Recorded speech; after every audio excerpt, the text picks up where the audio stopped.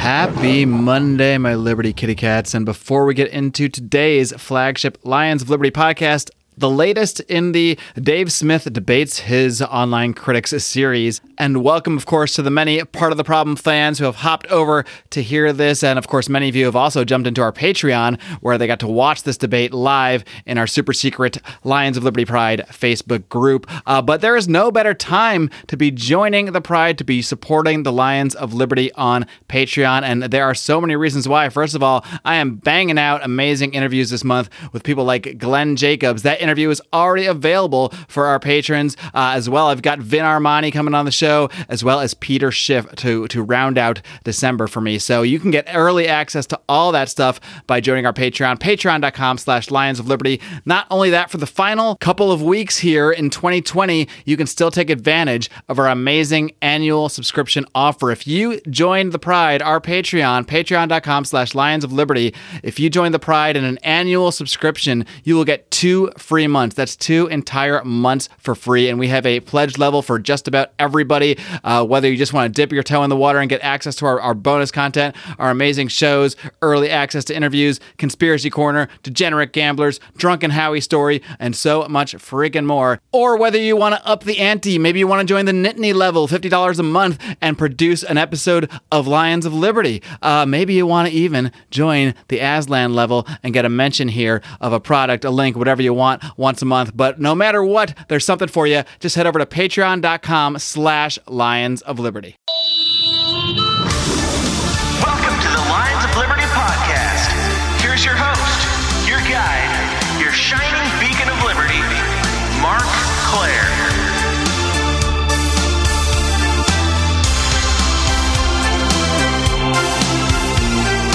Oh my God, I believe it has occurred. Yes, we are live. We are live in the Lions of Liberty Pride Facebook group. And, ding, ding, ding. We've got another edition of the Lions of Liberty Fight Club here. I guess that's maybe a new monthly or oftentimes whenever I feel like it, whenever the opportunity presents itself feature here. But we do have a little special presentation here. Like I said, we are live in the super secret Lions of Liberty Pride Facebook group exclusively for Lions of Liberty patrons. That group has not yet been zucked, unlike the group that formerly belonged to one of our debaters here today. He is, of course, the host of Part of the Problem, Mr. Dave Smith. Dave, are you ready to roar? Oh, yeah. Ron Paul Army. Roar, roar. Happy Hanukkah. Thank you. Happy Hanukkah to you as well. We actually celebrated here in the Claire household. Mm-hmm. By lighting a candle on a plate and exchanging gifts because I didn't have a menorah. Anyway, it's not about that. Now, Dave, once again, you have, I don't know how I kind of fell into this niche of hosting your spillover debates that start on Twitter, but I'll take it. I'll take anything at this point. But I'm loosely calling this the Lions of Liberty Fight Club, and your opponent tonight is actually one of our Patreon supporters. So he's actually paying me to watch himself debate. I don't know. It's weird. Or it's like an Inception thing. But he is one of our Patreon supporters. He is a member of the Lions of Liberty Pride, and he is the chair of the Vermont Libertarian Party. Pleased to welcome Archie Flower. Archie, are you ready to roar? Absolutely. Totally. I'm so thrilled that, what was it, 20 in the last hour? Dave and I have like already... that. It's double digits in the last hour, and a number before that earlier in the week. I tweeted that out not long ago, that because we've gotten so many to sign up for you, that's already a win. Like, whatever else happens, it's a beautiful thing. Yeah, and even right now, literally this moment, I'm like trying to help people get into the group. So if I ever look distracted, it's not because I'm bored. Probably it's because I'm trying to help people here get in. But all right, so let me set this thing up, and I'm going to help this other guy that's IMing me. So I have to do everything here. I'm hosting. I'm tech support. I'm the whole deal. But yeah, I guess this kind of started as a spat on Twitter, as these things often do. I'll let you guys set it up any way you want. But we're essentially coming down to debating a proposition. It's sort of a dual proposition. It's sort of two things lumped into one. But what we settled on was racism inherently violates the non-aggression principle. The second part is that the accusation, I guess, that the claim that the Mises Caucus promotes entryism. Archie is taking the affirmative on both of those positions. Dave is taking the negative on both of them. So I'm going to first let you guys, Archie, since you haven't been on the show before, why don't I just let you start off by introducing yourself a little bit, telling us a little bit about your history with the Libertarian Party, and anything else you want to do to set up this conversation while I help someone get into the Pride group to watch this. Thank you, Mark. Thank you, Dave. Thank you, everyone out there, as part of the live audience, especially since it just grew so much. That's wonderful. I'm absolutely pro LP growth. So just hearing that doesn't. Well, we don't know that the LP is growing, only that the Lions of Liberty Pride Patreon is growing, as far as we know. I have full faith in you, Mark, and the Lions. This is LP as far as I'm concerned. So my journey began way back in like 96 or 97. I was reading the paper, and the Vermont State Police had placed a video camera on someone's property to catch them growing, marijuana, the devil's lettuce. And they did this without a warrant. And the Vermont Supreme Court upheld the conviction. And I read that and I'm like, what the actual... Well, anyway, that started me studying the Fourth Amendment and therefore the Bill of Rights. And from there, the rest of the Constitution, the Federalist Papers, the Anti-Federalist Papers. For a while, I was a constitutionalist, and then I read some Claire Wolfe and Ayn Rand and L. Neil Smith and Vince Aprenowitz and other, influences. I started reading more libertarian authors. I was introduced to Ron Paul. I don't remember when Tom Woods entered my lexicon, but he's been a huge influence.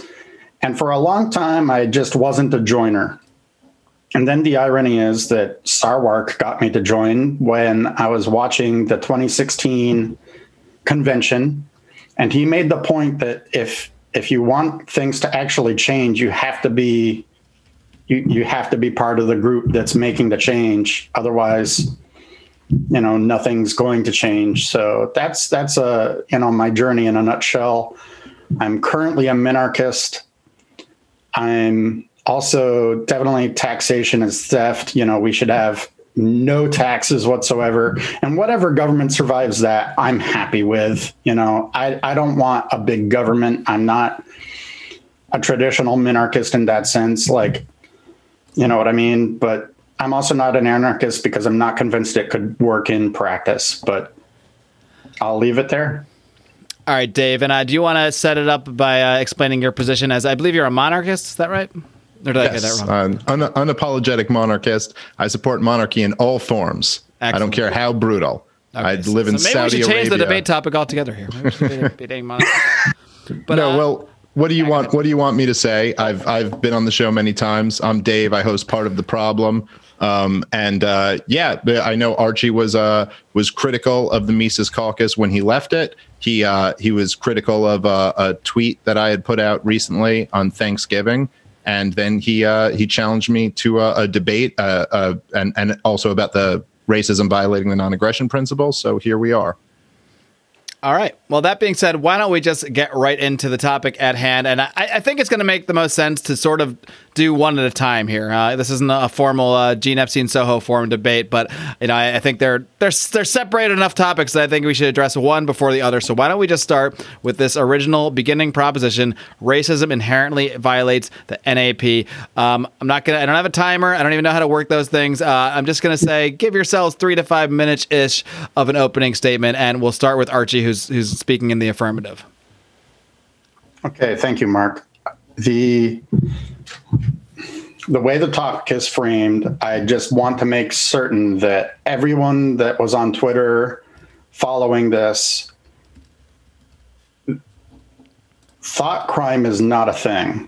And I'm not suggesting that thought crime is a thing. I should add, by the way, I meant to say this, but I think that for all of these, it's going to make sense to add a definition here. So I think you should define what you see racism is as well, so that we at least are not necessarily talking past each other. Racism is basically, there is a spectrum. Dave is right in one of his podcasts where he says it's a word that's used for a wide range of things. When I say racism inherently violates a NAP, I'm talking about the worst form of racism where you actually dehumanize someone.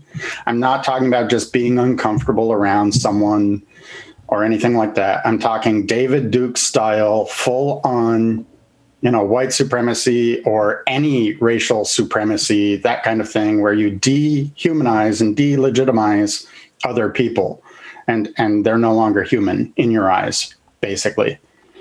So when I say it violates the NAP inherently, what I mean is it changes the fundamental concept of the NAP. I'm not saying it violates someone's rights to form a racist thought, or even to speak those thoughts. What I'm saying is, if you look at the Venn diagram of all libertarianism, being racist puts you outside of that Venn diagram. Racism, as Ron Paul says, is one of the worst forms of collectivism, and we are completely and inherently anti-collectivist because we are pro-individualism, not only as a party, but more importantly, as a philosophy. So I define the NAP this way. It is immoral to initiate force or fraud against a non-consenting person. So inherently, by changing the meaning of person, by dehumanizing someone, that changes the resulting concept, and therefore that does what I consider to be philosophical damage to the non-aggression principle.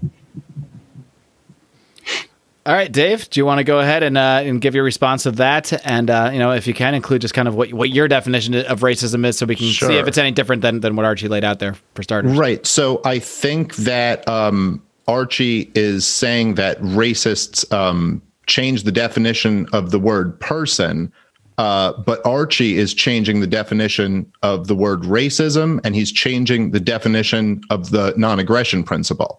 So I don't know if you actually defined racism there. You said it's a spectrum and you're talking about one end of the spectrum. But if you're only talking about one end of the spectrum and the rest of that area that is covered by the term isn't a violation of the non-aggression principle, then I think you're giving up on the argument that racism inherently violates the non-aggression principle, which is what you had claimed and we had agreed to talk about here.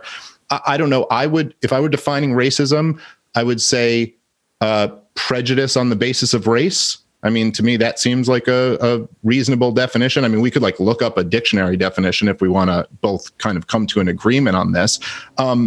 The idea that racism, there's lots of different forms of racism. And let me just say, because I already know, I can already hear the response from the 7 deranged maniacs on Twitter who hate me. I'm not defending racism. I don't like racism. I grew up in Brooklyn. I've been a stand-up comedian for about 13 years. I've been in very diverse areas before. I've seen racism, really nasty racism, and I think it's awful. I think it's a really awful thing, and I wouldn't be friends with anybody who I believe to be a racist.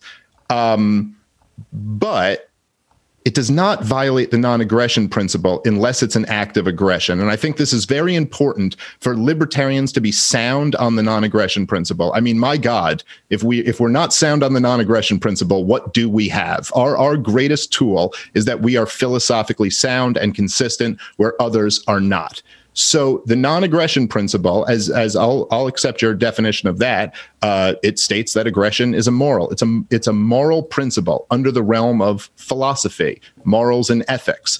To violate it is an act of aggression. Any belief that you have, even if you believe that some group of people are less than human, is not a violation of the non-aggression principle. Even believing that some people, the non-aggression principle shouldn't extend to them, technically is not a violation of the non-aggression principle.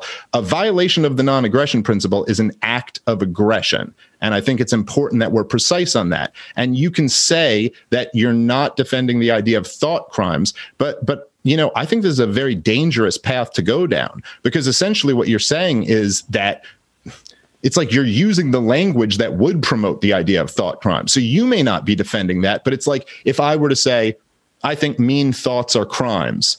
And you were to say, well, so you think you believe in thought crimes. And I'd say, no. I define thoughts as violating people's rights, or I define it as this other thing. Okay. But that's not what the words mean. And of course, any view, any type of prejudice based on race it might be wrong. It kind of ranges from the not super offensive to wildly offensive, but it's not an act of aggression in itself. All right, Archie, what is your response? I think just to the part where Dave kind of pointed out that if you're saying racism is a spectrum, then just on that word inherently would say that it doesn't matter. The spectrum would be irrelevant. It would inherently be racist. So what do you want to defend that part first of all, so we can see if we're off kilter there? I'm simply acknowledging that yes, racism can be a spectrum because it's used for so many different purposes, the word or the term. But a huge portion of that problem is that it's purposefully blurred that way. Woke leftists will use racism at the drop of a hat, and they will do it to expressly confuse the rhetorical waters, as it were. Now, when Middle America thinks of racism, they are thinking of David Duke. They are thinking of actual lynchings. They are thinking of the worst examples. So that's what I'm talking about. And that's what I mean by racism that violates the NAP inherently. And what's your, I'm sorry, I don't mean to cut you up, but could you give me a definition of racism, or do you accept my definition of prejudice based on race? Because obviously we're both in agreement that lynchings are a violation of the non-aggression principle. Absolutely. Racism is the idea of holding one group as inferior or superior to another group based upon racial characteristics, and specifically in the context of this debate, the hatred of such a targeted group to the point where the racist dehumanizes them. Well, what do you mean specifically? I'm sorry, go ahead. Yeah, I mean, can you define what dehumanizes would mean then in this context, and how? Well, when you look at the David Duke types, you absolutely see a level of hatred that someone totally rejects the humanity, the compassion, the empathy of their target group.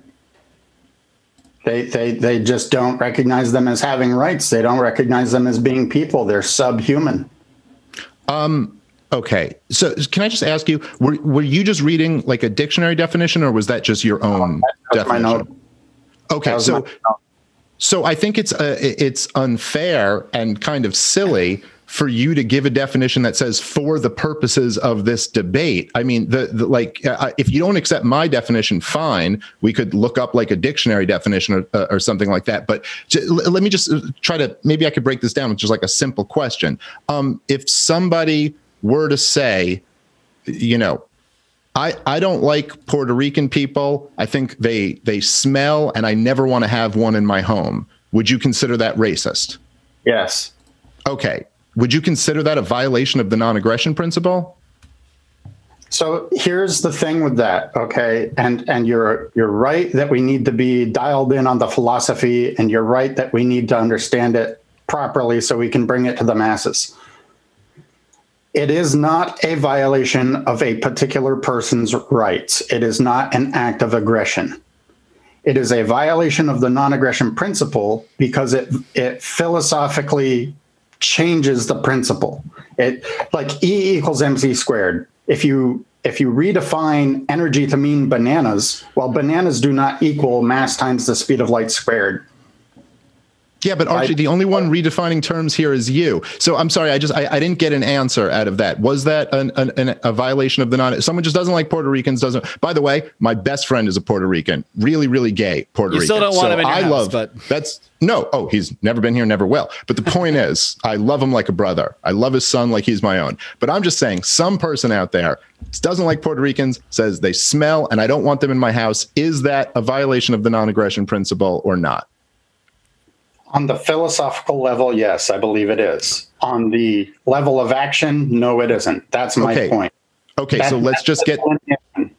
Okay, but I just think that to me, at least what it sounds like, and I'm kind of open to this, I don't know, but it sounds like the phrase "on the philosophical level" is doing all of the heavy lifting here. And I don't know what you mean by that. And so it feels like you're just saying, well, I don't like this. I think this is bad. So I'm going to say it's a violation of the non-aggression principle on some level. So as I pointed out earlier, the non-aggression principle is already in the realm of philosophy. We're talking about philosophy here. It's a moral principle. So what do you mean by on a philosophical level, it violates the non-aggression principle?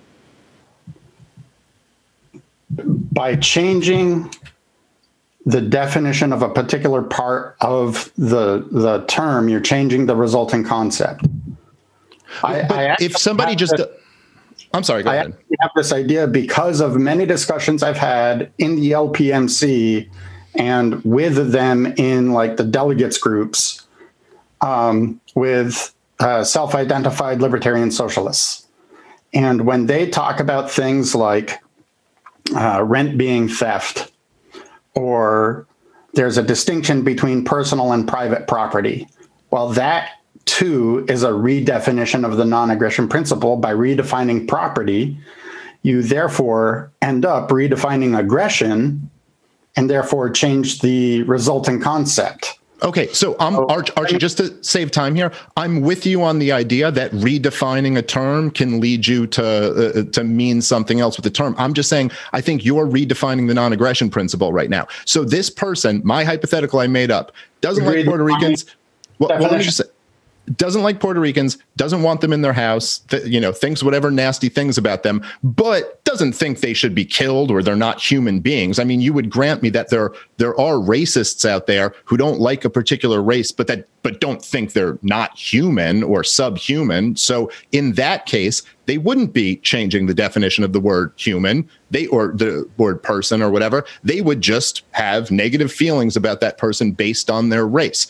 Does that violate the non-aggression principle? So when you're asking that, what I'm hearing is this: does it violate their rights, the target of their hate?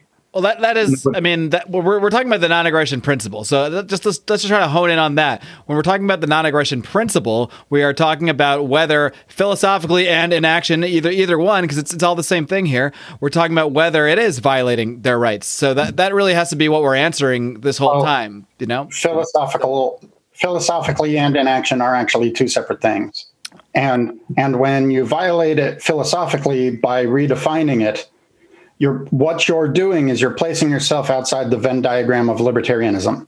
I'm not suggesting in any way that you're violating someone's rights with a thought. I'm not suggesting in any way that you are violating the non-aggression principle on an actionable basis. Okay, so what I mean by that is, let's say someone draws a gun on you.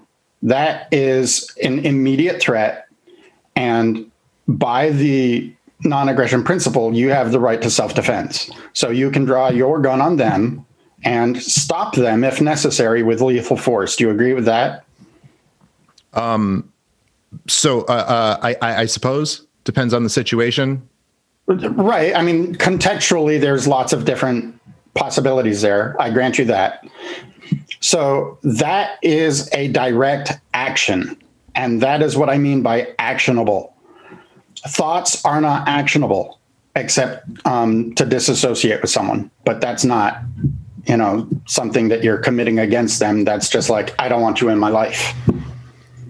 So racism inherently changes the nature of the concept. That's what I'm talking about. Does it though? But what if there was some form of racism, as I was just laying out, that I didn't really get an answer to? A form of racism, which is, by the way, the most common form of racism, the one that I've personally seen the most in my life, would be something that was prejudicial against someone based on their race, but not necessarily making them less than human. I mean, not to say that doesn't exist. I'm just saying the far more common would just be something like, a negative feeling toward a group of people based on their race, but not necessarily changing this definition. By the way, just to make clear, I still don't think it's a violation of the non-aggression principle, even if you think the worst things about someone, because it's thoughts, it's not an action. But my point to you, just to be specific, to poke an easier hole in this logic, is that there are forms of racism that don't even do what you're claiming they do, that don't even make someone less than human, that don't change the definition of the word human. Like,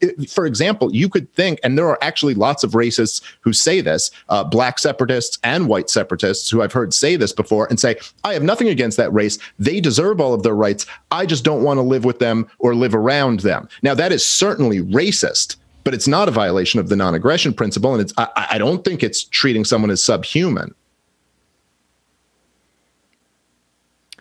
That's not an unfair point.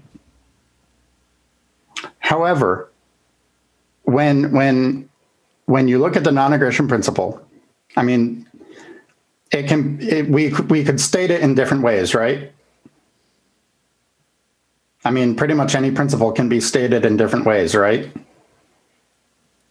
I don't know. Maybe Archie, what we really need to do here is have you define what you see as the non-aggression principle, because I think what you're trying to argue is that racism, how you're defining it, which even in maybe the worst cases, you're defining it as like seeing people as subhuman or what have you, the thought of doing that. But how does that correlate to what you're saying about the non-aggression principle? So maybe you can hone in on what you say. What is something that violates the non-aggression principle? Like, how would you define that? The principle itself? Yeah. It is immoral to initiate force or fraud against a non-consenting person. Okay, you had that in your kind of opening statement. So I think, I don't know, just as a kind of unbiased observer here, the part I'm missing here, and I'm trying to absorb your argument is how you're getting from the racist thought, whatever that may be, even if it is looking at someone as subhuman or just, thinking something like, I don't like, I think Puerto Rican smell, I don't want them in my house, how that is inherently violating that. I can see how you can make arguments, like you're saying, where it leads to it or could lead to it. I think that is a possible argument you can make. But, in terms of this proposition here, we're saying inherently. So I think that's a connection we just need to see you make a little bit more from, because I'm trying to understand exactly what you're saying. So I'm missing Dave, that connection. Yeah. let me know what you think about this meme. I honestly cannot read that, but So it's the corporate needs you to find the difference between this picture and this picture. And the two pictures are racism inherently violates an app and Marxism inherently violates an app. And then I, stuck my face on the one down below. it's the old Office meme. Yeah. Archie's film here. So is your man, we're getting off into weird territory here. Is your argument that Marxism inherently violates the NAP, like just believing in it? Yes. Okay. So I think there should probably be a distinction made between what makes you a libertarian and what is a violation of the non-aggression principle. So if you believe that there is a certain group of people who don't deserve rights, who, and I don't mean a group of people like, people who have committed violent crimes or something like that, like based on an immutable characteristic. If you believe there's a certain race of people who don't deserve natural rights, then you're not a libertarian for sure. And if you believe in Marxism, then you're not a libertarian for sure. But those beliefs are not violations of the non-aggression principle, because the principle is the non-aggression principle, and the thought in itself is not an act of aggression. So in other words, somebody who's never robbed from anybody, never, assaulted anybody, never, violated the non-aggression principle at all, who's votes for Bernie Sanders, we would not call that person a libertarian. Or let's take out votes, because some people make that argument, supports Bernie Sanders. Now, we would not call that person a libertarian because they support Bernie Sanders. But we also wouldn't accuse that person of violating the non-aggression principle, because the whole purpose of the non-aggression principle, which is the irony is that you're talking about people changing definitions, but the whole purpose of the non-aggression principle is for libertarians to deduce when it is morally acceptable to defend yourself. That's the point of the non-aggression principle. The whole point of it is to figure out when it is morally acceptable to use force, to use violence. And this is why we reject the state, or in your case, most of the state, because it violates that principle. So to just, again, I think it's very dangerous and inaccurate and philosophically unsound to say that, well, if this kind of tends to make someone in another group lesser than in some way, that is on some level philosophically a violation of the non-aggression principle. I don't know. I'm not getting the argument for it. Well, it sounds like you're agreeing with my thesis that Marxism makes you like unlibertarian, period. And racist. But not libertarian. I think we're mixing up the original proposition here, because not being a libertarian philosophically is not the same as violating the non-aggression principle. Even if I stop being a libertarian tonight and I say that I no longer believe in libertarianism, I'm a socialist now. If I'm just sitting here still behind this microphone saying it, I might not be a libertarian anymore, but I haven't violated the NAP still. So I think that's a little disconnect here. I think the disconnect is in the philosophical violation of the NAP versus a violation of the NAP. And so let's go back again to E equals MC squared. It's a particular relationship, right? It is a physical relationship that Einstein discovered, and it led to, both nuclear power and nuclear weaponry, right? Mm-hmm. Do you accept that, Dave? That's an objective fact? Sure. Okay. Now, what if someone comes along and uses like Common Core math and says squared no longer means the number times itself, it means something else? Mm-hmm. Will that relationship that they just redefined allow them to build either nuclear bombs or nuclear power plants? Or will reality just slap them in the face? Yeah, probably won't work. Right. That's what I'm saying, is that the resultant concept from someone redefining property in the case of a Marxist, or redefining person in the case of a racist, the resulting concept is a monstrosity that resembles the NAP but is not actually the NAP.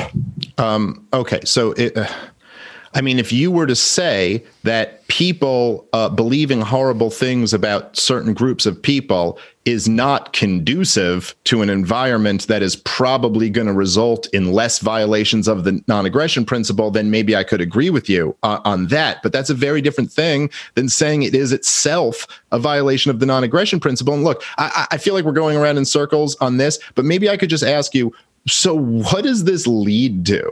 Like this line of, so of course, if you're going to say this, right, if you're going to say that racism, and you're using David Duke as the example, but then you're also, I'm not exactly clear here, but you're also saying all the other forms of racism, even the more, just not wanting someone in your house, is also a violation of the NAP on a philosophical level. Okay, well, how about, I don't know. I assume then by this logic, then also homophobia, xenophobia, transphobia, whatever all the other things are, those would also have to be violations of the non-aggression principle in theory. I guess Orthodox Jews are out.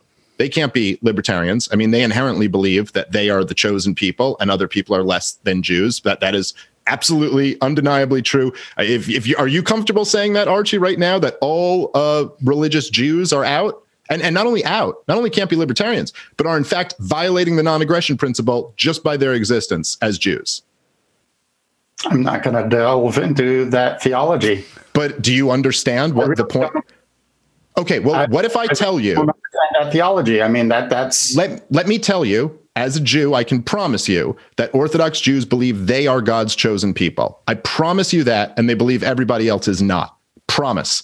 You can take this to the bank. Given that that's case, and you can put the caveat in, if you find out that I'm wrong about that later, then your answer doesn't count. But assuming that I'm right about that, does that make them in violation of the non-aggression principle philosophically? I wouldn't necessarily say so. That's a. Did you say would or wouldn't? I couldn't hear you. Did you say you would say so? I said I don't necessarily think that's the case. Do not. Oh, you're rejecting my claim that Orthodox Jews believe they're God's chosen people? No, I'm not rejecting that. What I'm saying is that the theology adds a whole other layer that we would have to, spend another couple hours on. Okay. Is it racist? We're not even getting traction on, I understand why you're not getting this I mean, I understand I'm not being as clear as I could be, but there really is a difference to me between a violation of the NAP, which means a person's rights, you are taking an action against a person, and a philosophical violation of the NAP. And if you conflate those two things, you're missing my argument. Okay, well, perhaps that's the case, and maybe the reason why I'm missing your argument is that as I've already said, I feel like just using the word philosophical is doing all the heavy lifting for you here, because as I pointed out, the non-aggression principle, we're already in the realm of philosophy. It's a moral principle. So what does this mean? You're saying it's redefining words, but of course I've given you examples of racism where it's not redefining the words. But okay. Let me try this a different way. You did accept that racism, you accepted my definition, right, of racism being prejudice based on race? That's not out of the ballpark, no. Okay. So how about the fact, I think it's over 90% of marriages in this country are the same race.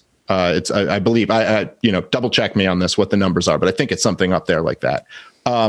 What about someone who says, I only want to date people of my race? That is, by definition, discrimination on the basis of race or prejudice on the basis of race. Are those people in violation of the non-aggression principle, philosophically?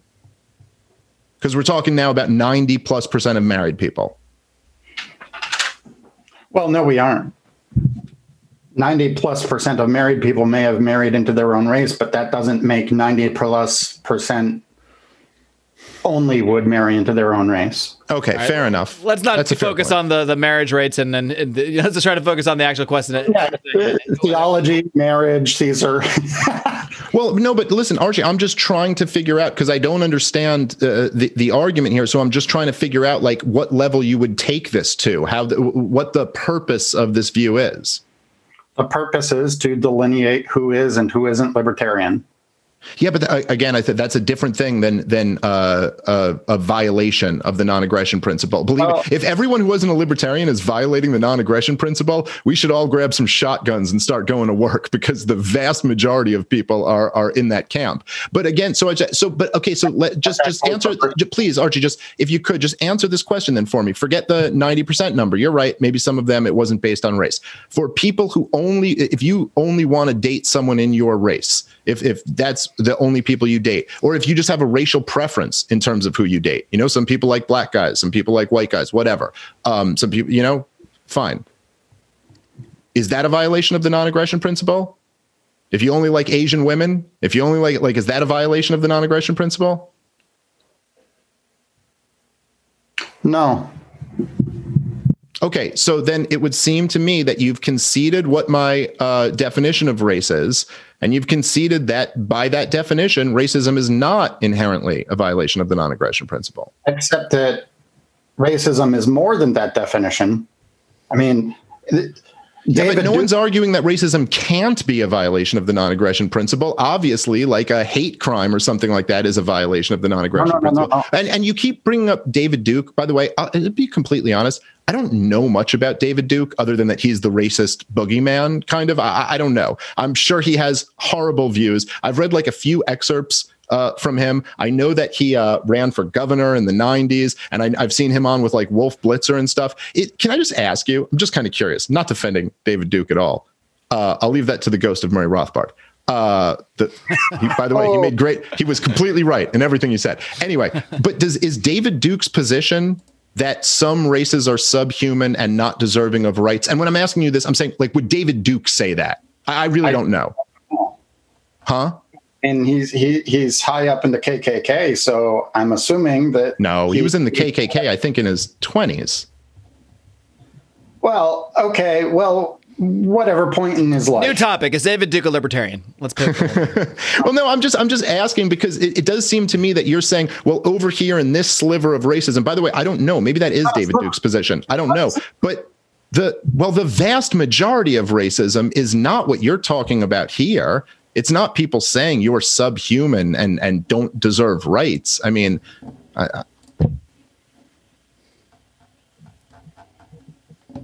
I don't know. Mark, help me out here. Moment of silence. Okay, I think we're kind of going in circles a little bit here, but I think what Dave is trying to get you to kind of look at is it's the difference between a belief and acting on a belief. Like, I think this might be a problem maybe with the resolution. Like, I think what you're, and I'm not really necessarily agreeing with that argument or not one way or the other, but I think what you're more arguing, Archie, is that having racist beliefs could lead one to not have libertarian positions or to not be libertarian. But that is a very different thing than saying having racist beliefs inherently, which would mean all the time does violate the actual non-aggression principle, you know? So I think and I don't know how many times we can go through it before we're just going to have to say we kind of move on because we are kind of going in a loop here. But can you maybe just try to take one more crack at addressing this concept? Because I think what I'm personally missing here is the leap from even assuming racist thoughts or a belief, I don't want to be around a certain race or I prefer a certain race in my relationships. How is that? Are you really trying to argue that it inherently violates the non-aggression principle as opposed to just maybe a broader spectrum of saying, I believe that's incompatible with the ideas of liberty, which might be a slightly different argument. But saying it inherently violates the NAP, that's the problem I'm having trouble getting to, doing my damn best to listen to your argument and try to see if I can make sense of it. So let's go back to Marxism for a moment. Do we have to? Are you familiar with their delineation between personal and private property? Because that's what they try to sneak in. Like, I get what you're saying there. But I think what Dave is saying, what you weren't getting there, is that Dave is saying, yeah, Marxists aren't libertarians, but being a Marxist and having the belief still doesn't violate the NAP. It just would be a differing philosophy, but it's not actually violating it. It's not taking the action, and that's where I think we're all not saying that the belief is an action or that it is actionable in terms of self-defense. That's why I say philosophically. A philosophical violation of the NAP is essentially taking the root fundamental definitions and changing them in such a way that the resulting concept is not what we would accept as the NAP. And what I mean is this. So personal versus private property. So let's say you're super successful, you buy another car, it's a company car, and so someone that has these Marxist beliefs thinks that's private property. So when they get in and they take their car, your car rather, they don't believe they're violating the NAP. Are they violating the NAP, Dave? Yes. Right. Even though they say that there's a difference in property. So that difference in property to them makes a difference in what is and is not aggression, because it's not aggression if you don't own the car. But if you own the car, stealing the car is aggression. Okay, Archie. Yeah, I'm just not. None of this is addressing what we're talking about. I've already conceded this. Yes, if somebody else changes the definition of the non-aggression principle and says they believe in that, then they do not believe in the non-aggression principle as we define it. So, okay, I'm completely agreed with that. We agree on that. Yes, of course. Yes, that's obvious. But that doesn't. What I mean when I say philosophical violation. Yes. Okay. But again, you're using language in a very slippery way and defining things incorrectly. You're actually guilty of what you're accusing them of being guilty of. So if somebody does not believe in the non-aggression principle, then they don't believe in the non-aggression principle. That does not mean they violated the non-aggression principle. Now, if you were to argue that people not believing in the non-aggression principle could lead to them violating the non-aggression principle, sure. That doesn't mean that it in itself is a violation of the principle. And that is it's even a further stretch to say racists who aren't even redefining the definitions, aren't even saying that one group is subhuman, just are prejudicial against them for some reason, are violating the non-aggression principle. And again, as I pointed out before, it becomes a useless, if we're going to define this the way you are, It becomes a completely useless term. We might as well give up on the non-aggression principle. I mean, by this line of thinking, right? Everybody who has a preference on who they date based on race is violating the non-aggression principle. As I pointed out, Jews would be violating the non-aggression principle. Anyone who believes in critical race theory, damn sure is violating the non-aggression principle. Anyone who's any white racist, you'd literally get down to groups to the point anyone who could be has any feelings about any other group of people, because by your logic, this shouldn't just be applied to race. This should also be applied to ethnicity. It should also be applied to sexual preference, to gender, all of this stuff. You're going to get to a point where you're just saying that everybody around you is guilty on some level of the non-aggression principle. So this seems unworkable and unsound. Again, you're conflating the two. Conflating what? Philosophical versus actionable. But yes, but okay, but the principle is a philosophy. It's a moral principle. We're in the realm of philosophy. You still haven't answered this.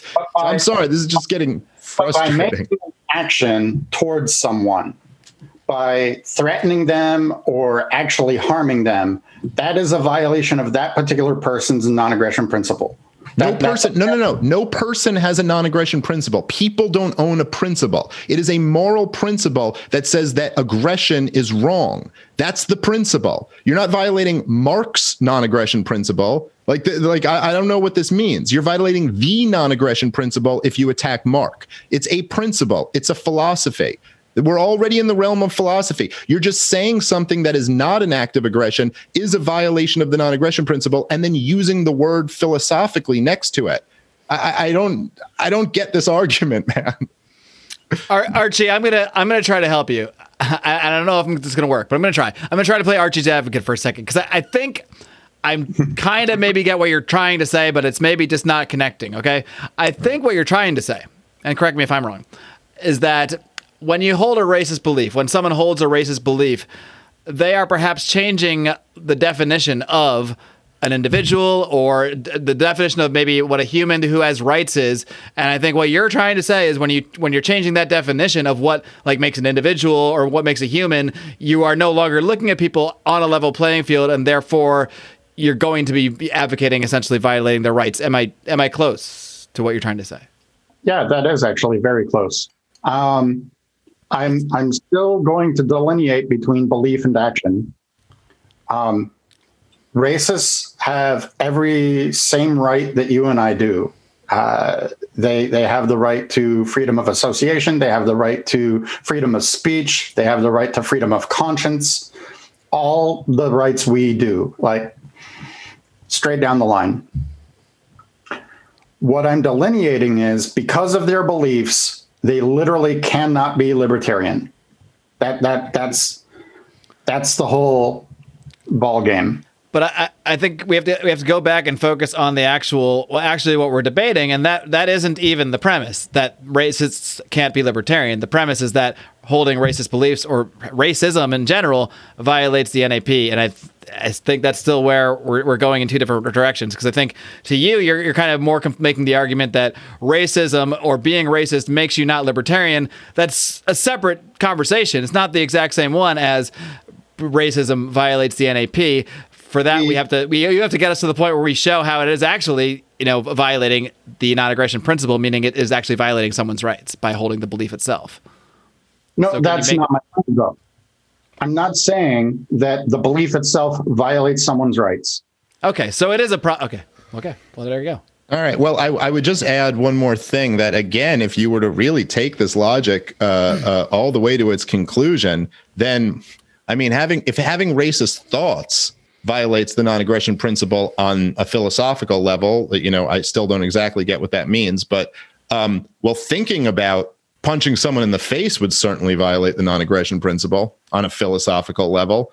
Thinking about strangling someone or something like that. So I'm sure Dave is not implying he's thinking these thoughts at all right now. No, I was talking about purely hypothetical. I was talking about my last appearance on this show, not this one. I'm not thinking about strangling anyway. But you know what I'm saying? So then, I don't know, you just get to a point where you are guilty of what you were criticizing the Marxists for doing. You have redefined the term into a meaningless state where everybody is guilty of this. And I will just say that I actually, in all seriousness, I actually think this is a very dangerous area to go down, because once a libertarian, you may not be advocating for thought crimes, but you are certainly giving cover for somebody who would be advocating for thought crimes. I mean, if you're saying like, well, this is kind of on some level a violation of the non-aggression principle, you make it a much easier argument to say, well, then you know what? On some level, we should probably defend ourselves against these evil thoughts. And so I think this is, I don't think there's a solid argument for it. And I think it's a bad direction. I think it destroys the non-aggression principle. And I think it leads to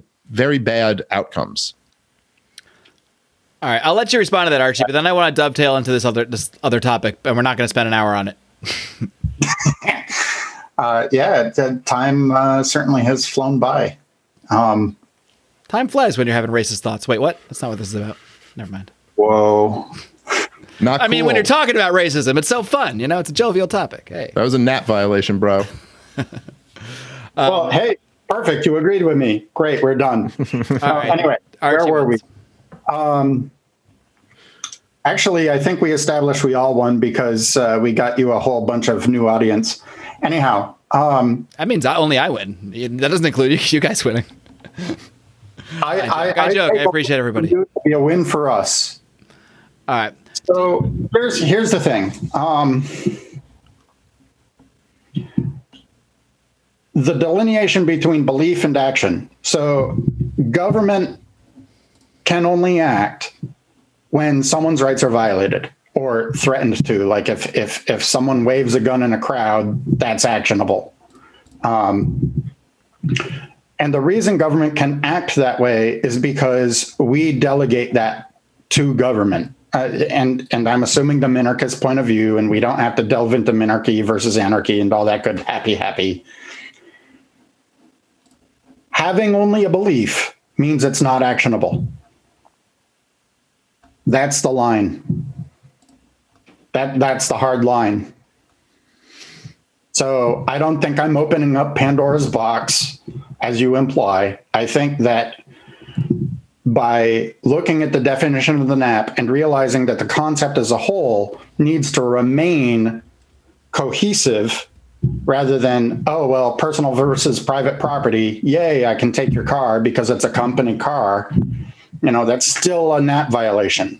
But yeah, if I don't know, if you think the non-aggression principle needs to be cohesive and have a solid definition, then why would we call things that aren't acts of aggression violations of the non-aggression principle? I just, again, I'll rest my case on this one because we really are just going around in circles on this. Let's talk about the Mises Caucus and stuff. I mean, yeah.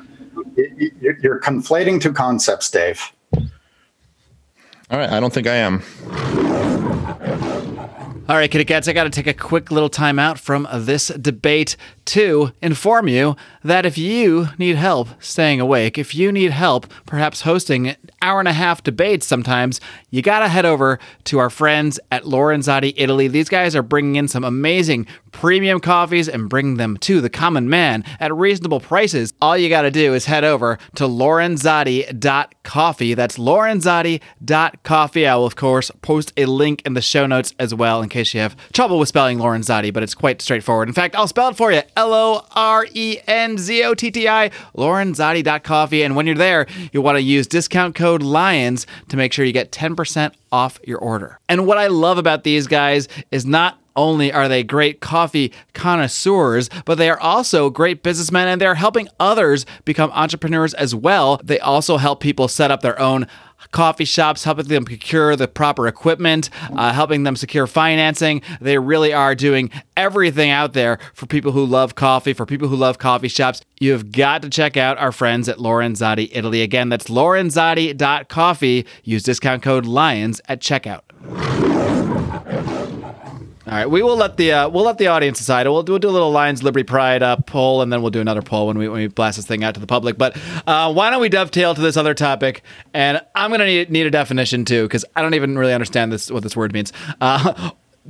Archie, you're also claiming you used to be a member of the Mises Caucus. You did leave that group. You can feel free to touch on as much of that as you want here, and then you can address this concept of why you believe that the Mises Caucus promotes entryism. Please do tell me, because I don't have a clue what entryism is along the way.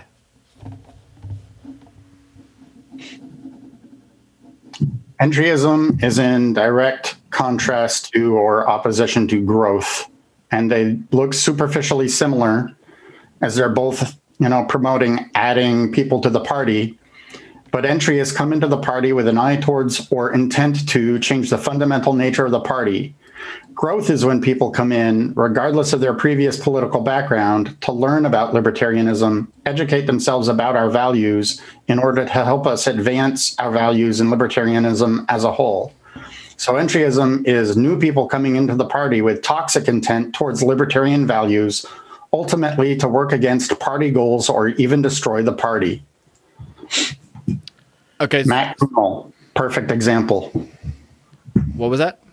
Okay, Matt so Kuhnel, perfect Matt example. Kuhnel. Right. So you are saying that the Mises Caucus, okay, because Matt Kuhnel was the head of the Libertarian I don't know Socialist who that Caucus. is. He was the head of the Libertarian Socialist Caucus. So I think you're just comparing the two things. So you're saying that someone like Matt Kuhnel was bringing in people who are socialists, and they were not, socialists who were becoming libertarians or intending to become libertarians. He was bringing them to essentially turn the Libertarian Party socialist. So you're saying the same thing with the Mises Caucus. They are promoting the entry of people that are not coming there to become libertarians. They are coming to change the party and change what libertarianism is. So so what are they trying to change it into, I suppose?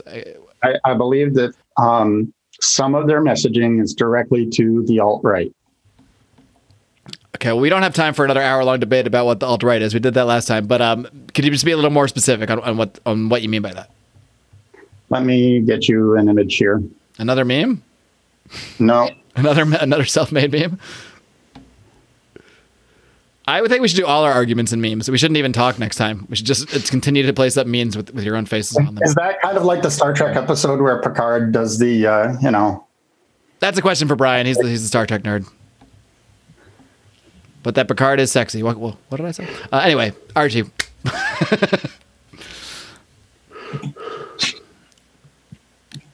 I think you can explain it without finding the meme. No, this is actually the meme I left the group over. Okay. So this is the little backstory.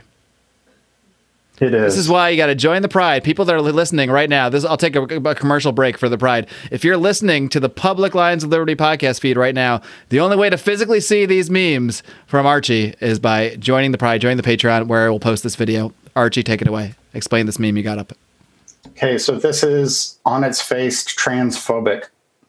If we divide 125 genders by 3 bathrooms, how much climate change do we have? Destroy capitalism. It's messaging to the alt-right, and it's transphobic on its face, and it's deeply disturbing for the Mises Caucus to post anything like this from their. That was posted by the official Mises Caucus account, not Yes, just it was. it wasn't by a person just in the group or something. Can I just say, because a lot of people probably consume this by audio only, it's a teacher standing in front of a blackboard with some looks like some geometry on the board, and he's asking the question: if we divide 125 genders by 3 bathrooms, how much climate change do we have? And one of the children asks with a question mark, destroy capitalism? And he's pointing like, correct. That's just so people get it, because I don't think you'd get the meme just without that kind of description of it. Oh, totally. Thank you for the description. No problem. All right. Okay, so can you just explain? So that seeing that meme made you leave the Mises Caucus? That was the last straw. There was a whole bunch of discussion about transgender issues in the Mises Caucus group, and there were some extremely vitriolic things said against transgender people, and the people were not even warned to, tone that down. As far as I know, they're still in the caucus. All right. Well, I don't know if, Dave, you want to respond to the meme itself or if you want to respond to this broader concept of entryism, but I'll let you, or if you just want to smoke your vape and zone out, because I don't know. All right. Look, I'm kind of happy we're on to this topic, because as both of you guys know, this was actually the topic that I kind of wanted to talk about, and more so than the idea of racism violating the non-aggression principle. I mean, I don't agree with Archie on that, but I just kind of feel like, I don't know, guys. I mean, the government instituted totalitarianism this year, crushing debt, wars all over the place. We're bailing out, the big banks and big corporations, the biggest attack on the middle class and small businesses of my lifetime. And we're kind of sitting here as libertarians who kind of have a lot of the answers to this. And we're talking about these kind of, I don't know, whether thoughts violate the non-aggression principle on some philosophical level or not. So I'm glad we're getting to the Mises Caucus thing, because I really think that it's like there are so many serious things going on right now. And it blows my mind how libertarians can focus on the most petty offenses and get outraged about them. The Mises Caucus, are they guilty of entryism? Well, it seems like every positive, every little bit of hope that the liberty movement has will be spun into a negative by a small group of people. So, if you are very successful in the libertarian movement in the space, you're a grifter. If you have, a lot of influence and a lot of people agree with your point of view, well, then that's hero worship or a cult of personality. And if you're the only caucus that is actually substantially recruiting people into the party and growing membership, then I guess you're guilty of entryism.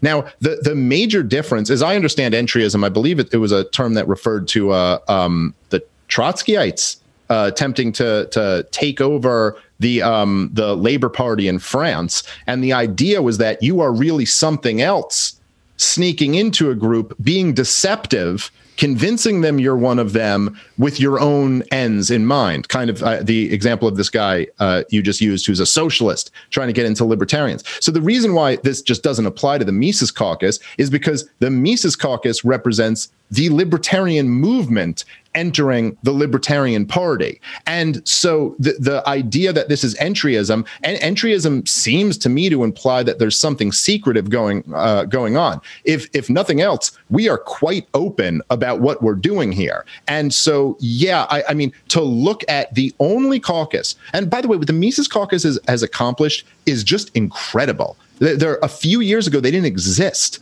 and they're now close to 40% of the party, came damn near close to getting the chair and their presidential candidate in as the nominee. Fair enough, didn't get them in, but still, it's unbelievable what they've done in a short period of time.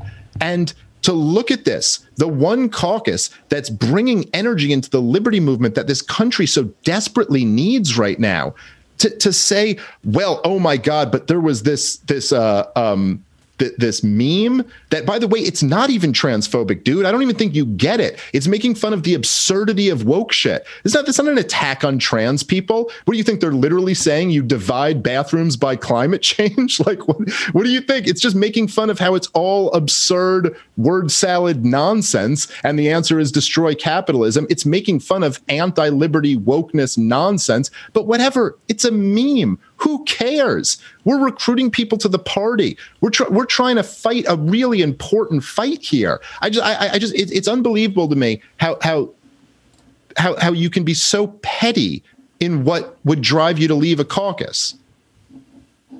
Petty? Really? So let's read this. Archie Flower, as the numbers indicated, they're not being targeted for hate. The guy, who you obviously feel superior to and have disdain for, beat the hell out of you with factual information. That's his take on the greater context of this particular post. As for me, I don't hate them, transgender people. I am just careful and wise. Spraying my upholstered furniture with Lysol after they visit not equals hating them. This guy is talking about spraying his furniture with Lysol after a transgender person uses that furniture. That's open bigotry. That's open hatred. There's no getting around that. That's disgusting. That's anti-libertarian. Okay. Yeah, I mean, if this was your big example to say that it's not petty to find a comment somewhere that someone said something nasty, like, yeah, okay. I'm sorry. I'm not really getting the point that you're making here. And also, I don't know what this is response to or what the context of this is, but yeah, that's a shitty thing to say. Okay. This was within the group. And I asked Talk Leadership if this was basically acceptable. I'm the one that got my hand slapped because it violated decorum to even ask that question. To ask what question? Whether or not this violates caucus rules and whether this can stay in. That was in the caucus group. Yes. That's what, hold on. Yeah, Archie, you're telling me right now that violated decorum for you to ask whether this violated rules? Okay. I'm sure Michael would have something to respond to this with, but I don't know. You'll have to take this up with him. You're talking about a conversation I'm not a part of, and that I have a hard time believing that was your violation of decorum. You don't have to be a part of this conversation. It's a trend. I don't have, I'm no longer in the group, and I don't have any socks. I'm not that kind of person to, sneak back into a group that doesn't want me. But I thought you said you weren't wearing socks for a minute. I was like, I'm not saying the relevance, but you mean sock accounts. I get it. Okay. I'm a builder practically. I don't get these. I am wearing socks because Vermont is cold and I want warm feet. But I don't have any socks. Is the point of this that you're saying there's some comments in the Facebook group that you don't like, that are nasty comments? Very unlibertarian people in the Facebook group. Well, I'm sure you find this. I'm sure you think. But you know what? It's kind of interesting. I'm kind of glad we did the first part, in the beginning, because I suppose you would find this a violation of the non-aggression principle. Yes, I think it is. Okay, that is a violation of the non-aggression principle. They are directly Hold on. talking about how much they hate these people. The hatred. I'm sorry. Go ahead, Mark. No, I'm just I am really doing my best. At least in the first half, I was really doing my best to be impartial, and I still am. But I'm just trying to look at this as I've never seen these conversations before. I'm not familiar with any of this stuff. If I'm reading that on a Facebook group myself, at worst, I'm thinking, oh, that guy's kind of a dick. But he's also clearly joking and clearly trying to prod. And from my point of view, he's trying to prod you and get you and show and trying to show you he's whatever by talking about spraying Lysol and whatever. But that all aside, do you think? Let me just ask you, even if it was Archie, true, it wouldn't violate the NAP. Yes, of course it wouldn't. No level of this could possibly violate the non-aggression principle. But do you believe in your heart, Archie, that this person actually sprays Lysol down on their couch before a transgender person comes over to sit on their couch? I mean, you must understand that this person is probably trolling you, or at least just being a little They said this about a person of color. Huh? What if they said that about a person of color? What are you asking me? Would that be what? Would that be racist in your view? If they said that about a person of color, that I'd spray Lysol before a black guy came over to my house. They left. Yes, Yeah. it would be racist, but it might be a racist joke or a racist troll. I don't know. Okay, so without context, you're calling this a joke. Well, the idea of him, that's what it seems like to me. I don't know. You're asking, it's not a joke. Listen, dude, you can't say without context you're calling this a thing, because you're the one providing this without any context. And this is absurd, Archie. You were focusing on the meme that they pointed before, and now you've just found one comment that's a nasty comment that you're going to put up there and hold up for the time and that I have to defend. I don't care, dude. I don't fucking care. Listen to me, man. What all three of us want here, okay? What all three, let's be serious adults for a second. What do we want to do? We want to abolish the CIA. We want to scale back the military-industrial complex. Do you have any idea the type of war we're in for? We almost all better hope this whole thing doesn't succeed, because we will be in serious danger if it does. We are going to war, okay? That's where we're going. We're not, this isn't even boot camp. We're on the bus to boot camp to going for the war of our lifetime. And you're telling me something someone said on the bus offended you. This is nonsense. I don't think you're going to make it through this war, bro. We're already in a war. We're in a cold civil war. And we have been for a while. Okay. I mean, look at the state of the media. How much do you trust the media? I don't. I think we're getting a little outside the topic relating to the race. Okay, so when you say the Mises Caucus promotes... We're talking about individualism and individual rights. And when someone is transphobic, it pushes trans people out of our party, and they should be in our party because we're the party of individual rights, and we always have been, and we've been pro LGBT since our inception, period. No ifs, ands, or buts. You know, do you want them to only go to the left woke crowd? Oh, is that actually a question? No, yeah. I don't want anyone to go into the left woke crowd. I want a bunch of people. Hold on.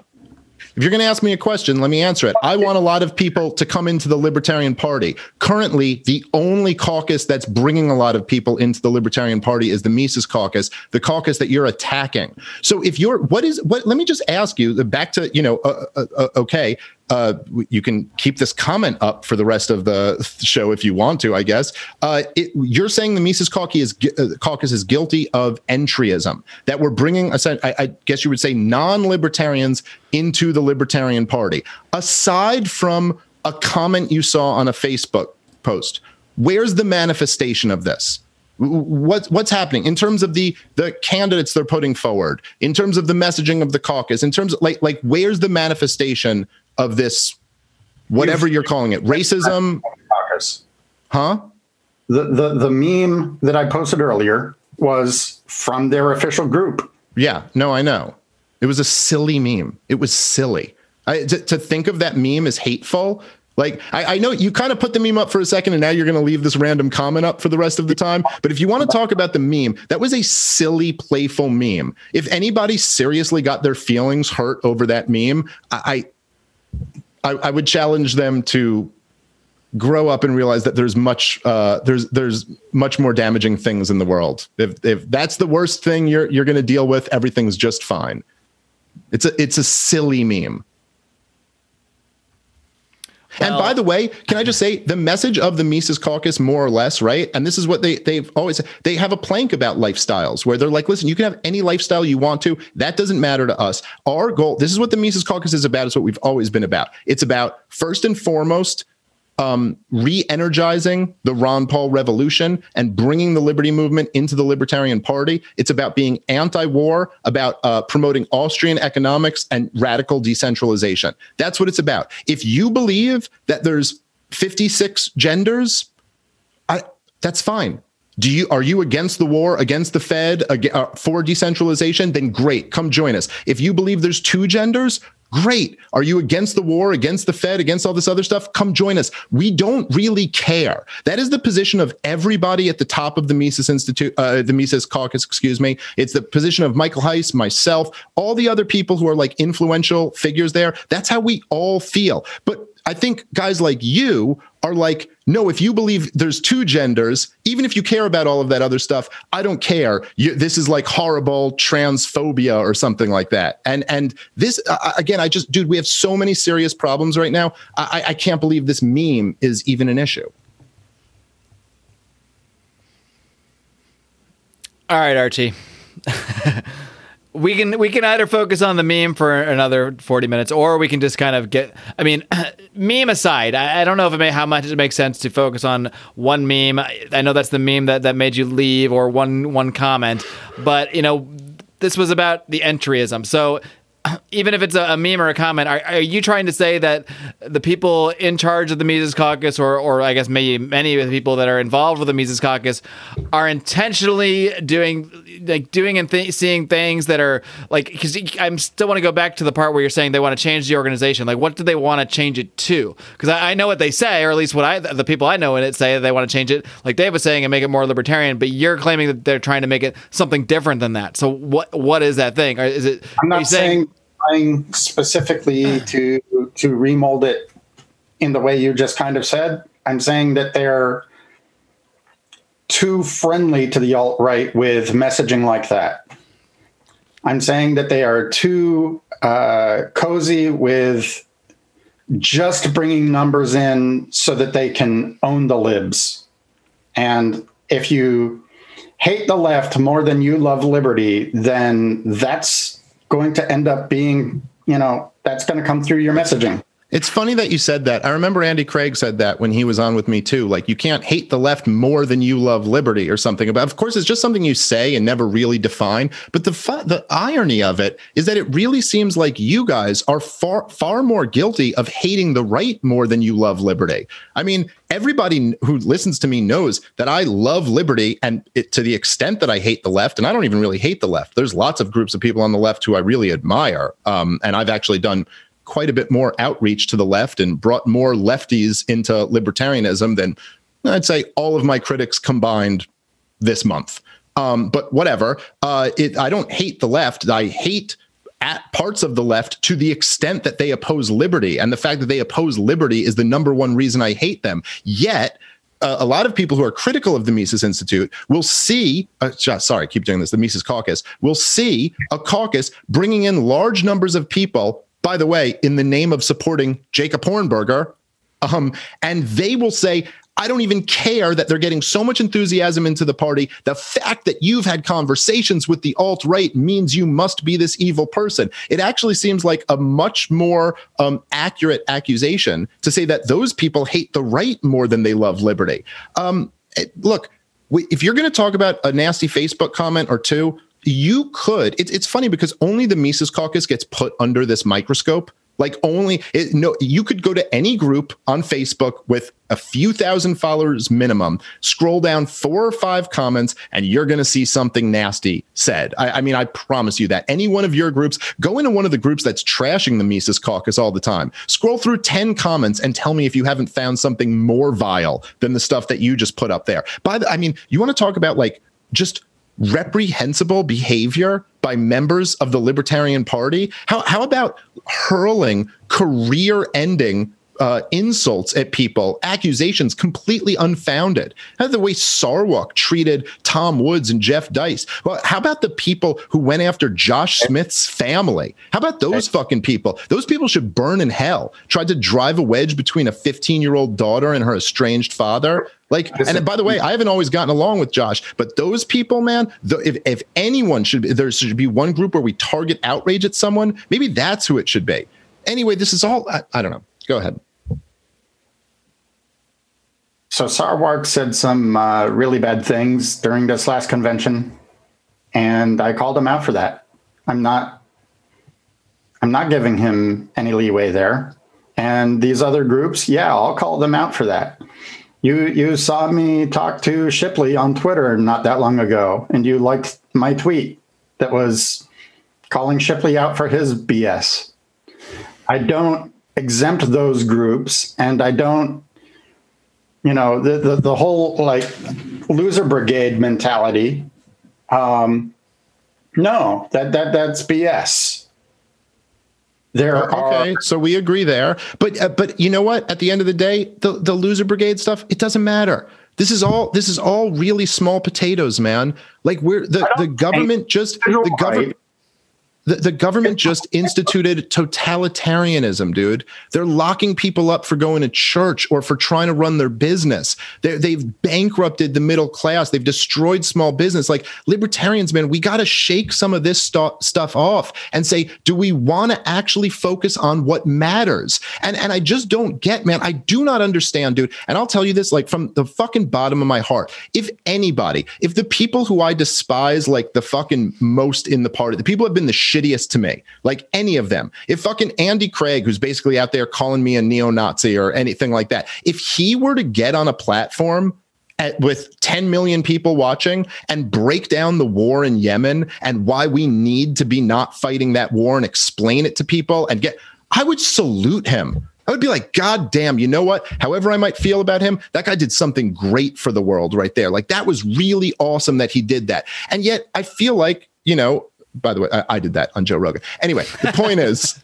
so if anyone didn't get that, I'm talking about me. That's what I'm saying. I'm great. But my point is that it seems like the Mises Caucus is out here. Like anybody, how would anybody not at least acknowledge, man, what Michael Heiss has done? This kid is just smart as shit. He's fucking works his ass off. He's like really interesting, really kind person. He's not a right winger at all. He put blood, sweat, and tears into decriminalizing mushrooms. Like these are these are where his passions are, and he has inspired the libertarian movement to start entering the party. And we're sitting here talking about a meme that was shared or something like that. Like this just all seems so insignificant to the bigger picture. And this is one of the things I really don't get. And it makes me, I got to say, a little bit suspicious of some of the Mises Caucus critics that there is this kind of like, everything, any tiny little petty,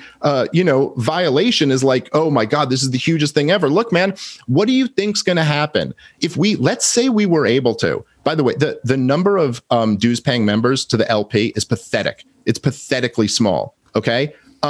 Let's say we went from what is it now? I don't know. What are we at? 20, 30,000, something like that. A terrible number. Let's say we brought in another 100,000 people. Let's say we had this mass influx into the Libertarian Party. Would we be psyched that all these people are coming in and supporting libertarian ideas? Or would we go, there's been a lot more nasty Facebook comments lately? Like anybody who has a big following has this issue. This is what we were talking about last time I was on the show. There's nobody who has a big following who, if you go look at the comments under their thread, there aren't some people saying hateful shit. Okay, you shouldn't say it. The Facebook group. Huh? And this is not a following like on Twitter. This is a Facebook group. You can't really control your followers, but LPMC leadership can most certainly control who is and is not in their group. And when someone such as myself brings up to leadership, hey, this guy's a problem, and I'm the one told I'm breaking decorum, that's complete BS. Okay. And you're trying to minimize this as though it's not a big thing. But when you're attacking GSM rights and minority people, it absolutely is a big thing. But let's not do the thing Andy Craig did last time. No one attacked anybody's rights. I mean, you can say that the joke was in bad taste or the meme was in bad taste, or maybe you can say the comment wasn't a joke, but nobody attacked anybody's rights. And this is, again, man, this is like, let's not do this slippery thing with the non-aggression principle or with the idea of rights. No rights were attacked, okay? Now, if this comment bothered you and you brought it up and the response was you're violating decorum, if that's how it happened, maybe it shouldn't have happened that way. But so what is it? Like, what is it you want them to do? You want them to boot that person? You want that person gone?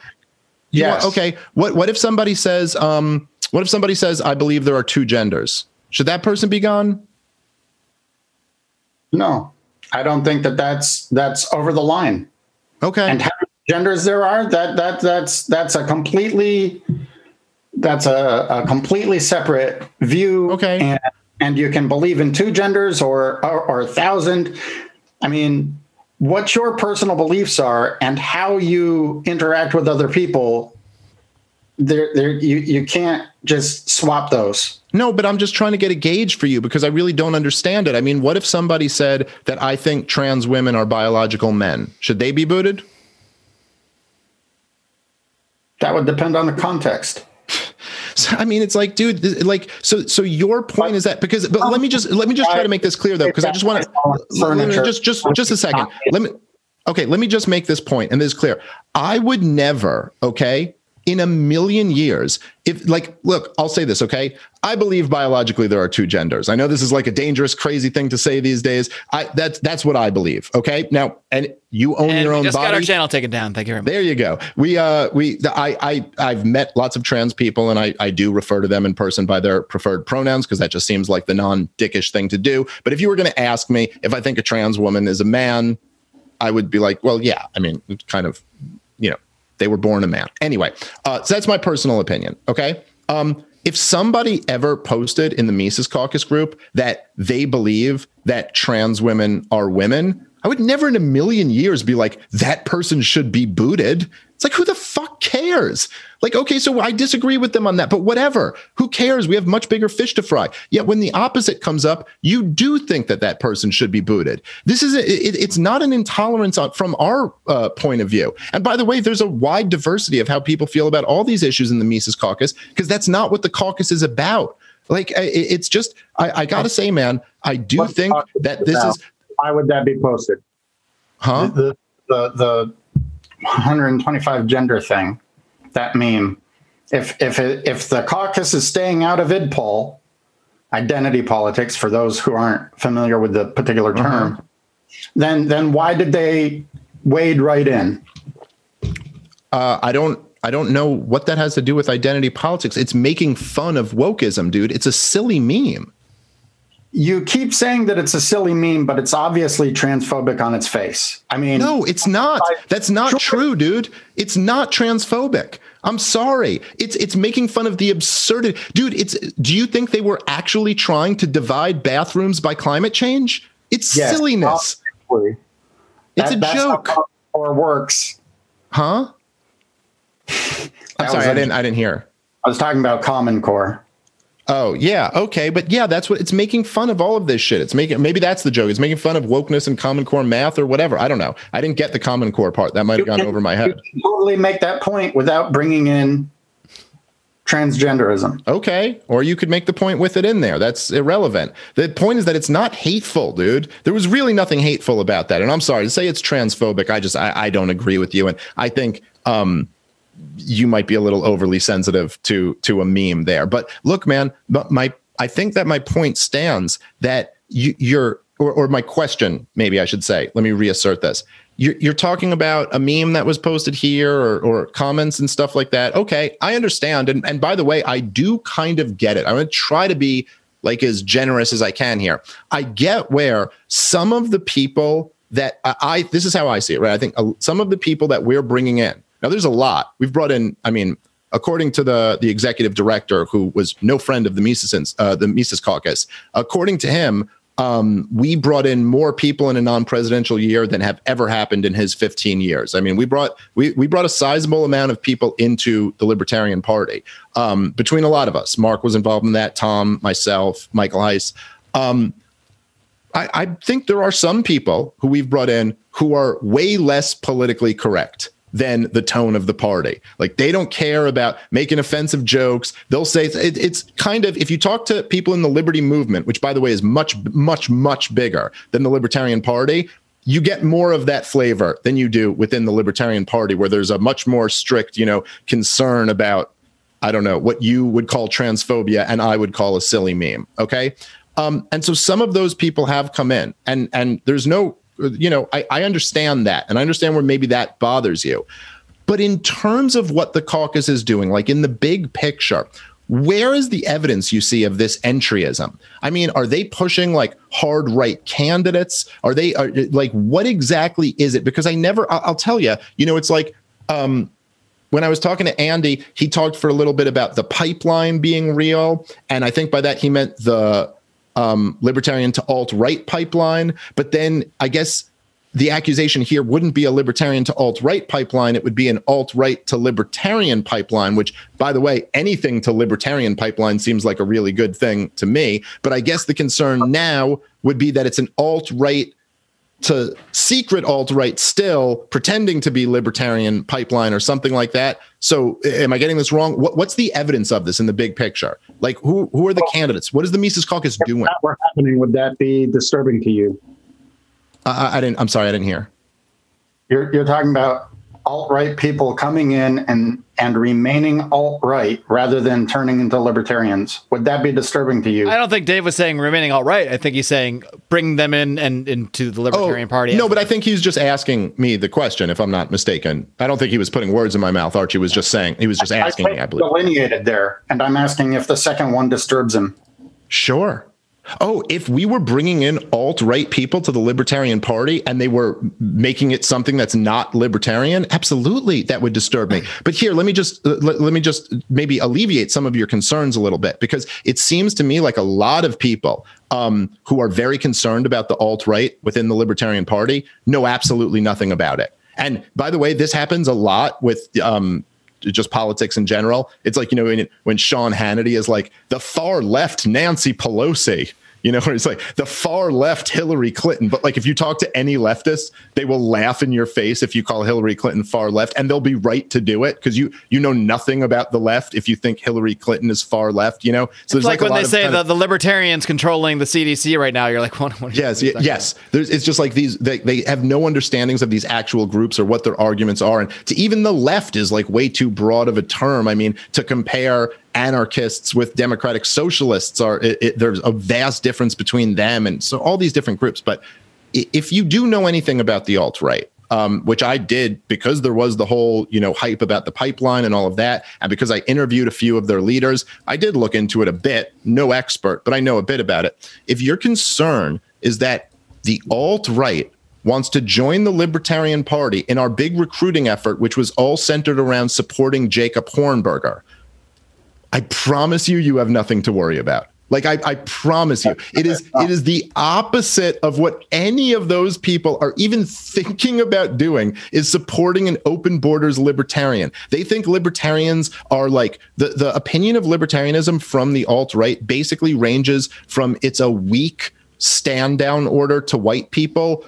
to it's a Jewish conspiracy to destroy the West. None of them are coming like it's just so. Yes, I would be disturbed if that happened, but I'm quite non-disturbed knowing that this is all just made up in the loser brigade's mind.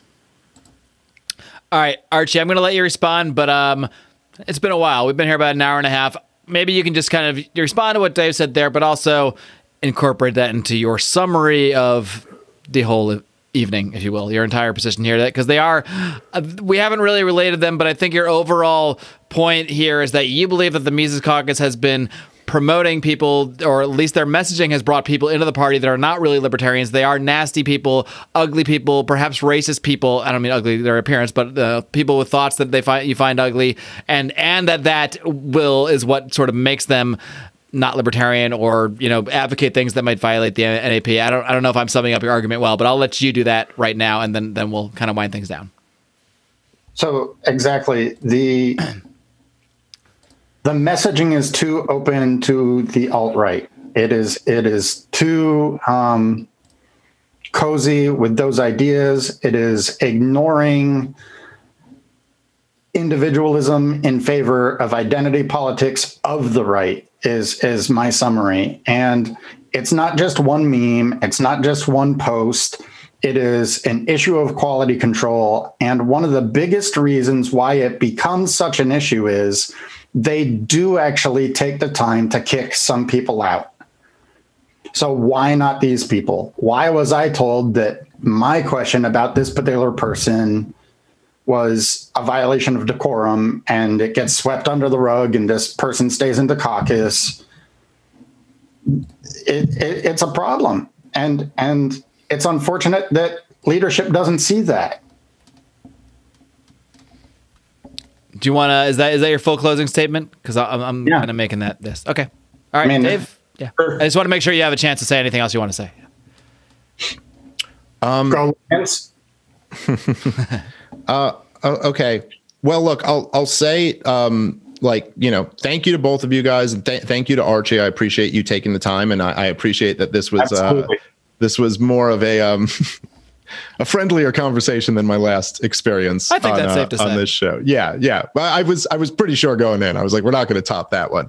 I will say that I've been told by a lot of people. I get a lot of conflicting opinions on this, but there are people who really love when I do these things, and then there's a lot of people who tell me not to do these and just to ignore people who are criticizing. By the way, all those people that tell you not to do it still tune in, so I don't know how much I believe them. But. Well, it is one of those things where people they'll be like, I hate these debates, but then you look at the numbers and you're like, well, do you hate them? Because you're really excited to watch. But a lot of people tell me, they're like, well, listen, this person doesn't have as big a following as you. They don't have as big a platform as you. So just ignore them. Why are you even giving, oxygen to these criticisms?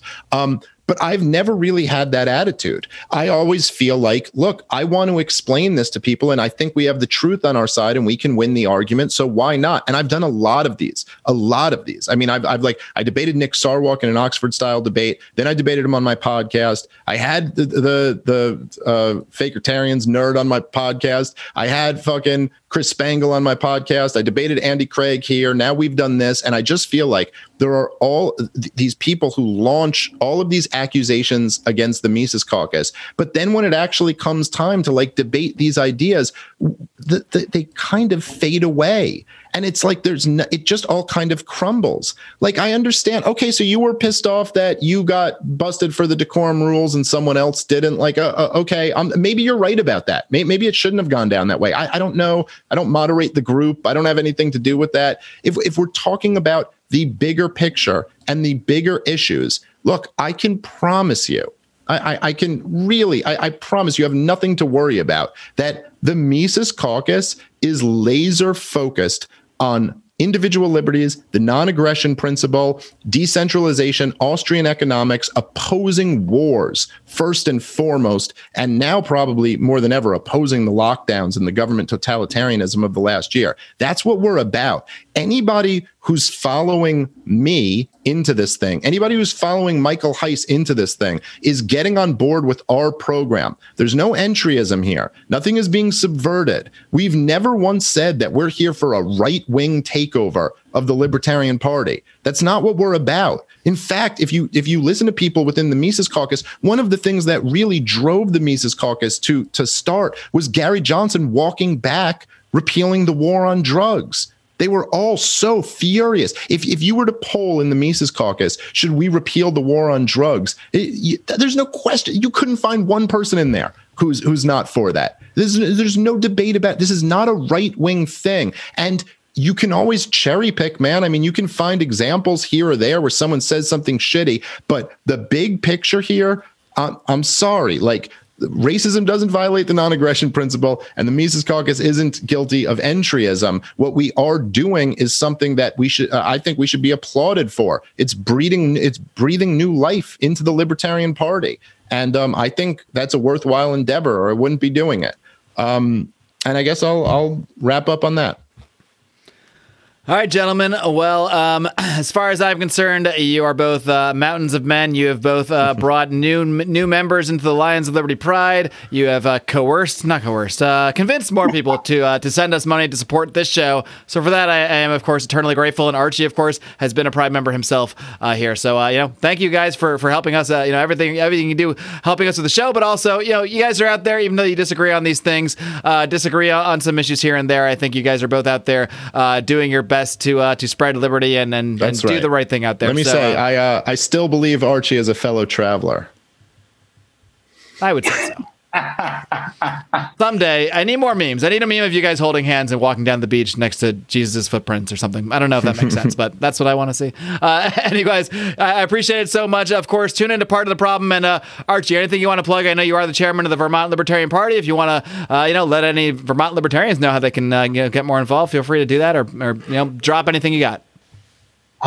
Yep. Email me at chair@vtlp.org, and I will email you out a form to join the Vermont Libertarian Party. I would love to wrap this up by simply saying thank you very much, Mark. You've been a wonderful host. Thank you very much, Dave. It's been a true pleasure.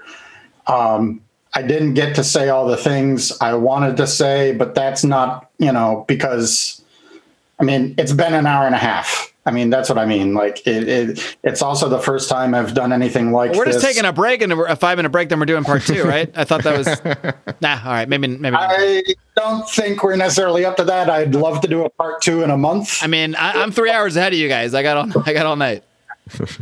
But it's been great. It's been fun. It's been illuminating. We should definitely do it again if you're both up to it. I am. So. Thank you both. Sure. And thank you to the audience. All right, gentlemen. All the audience that just signed up for the Lions tonight. Yeah. All right. Well, thank you so much, guys. Thanks for everything you're doing out there. Keep up the great work. And, of course, keep on roaring.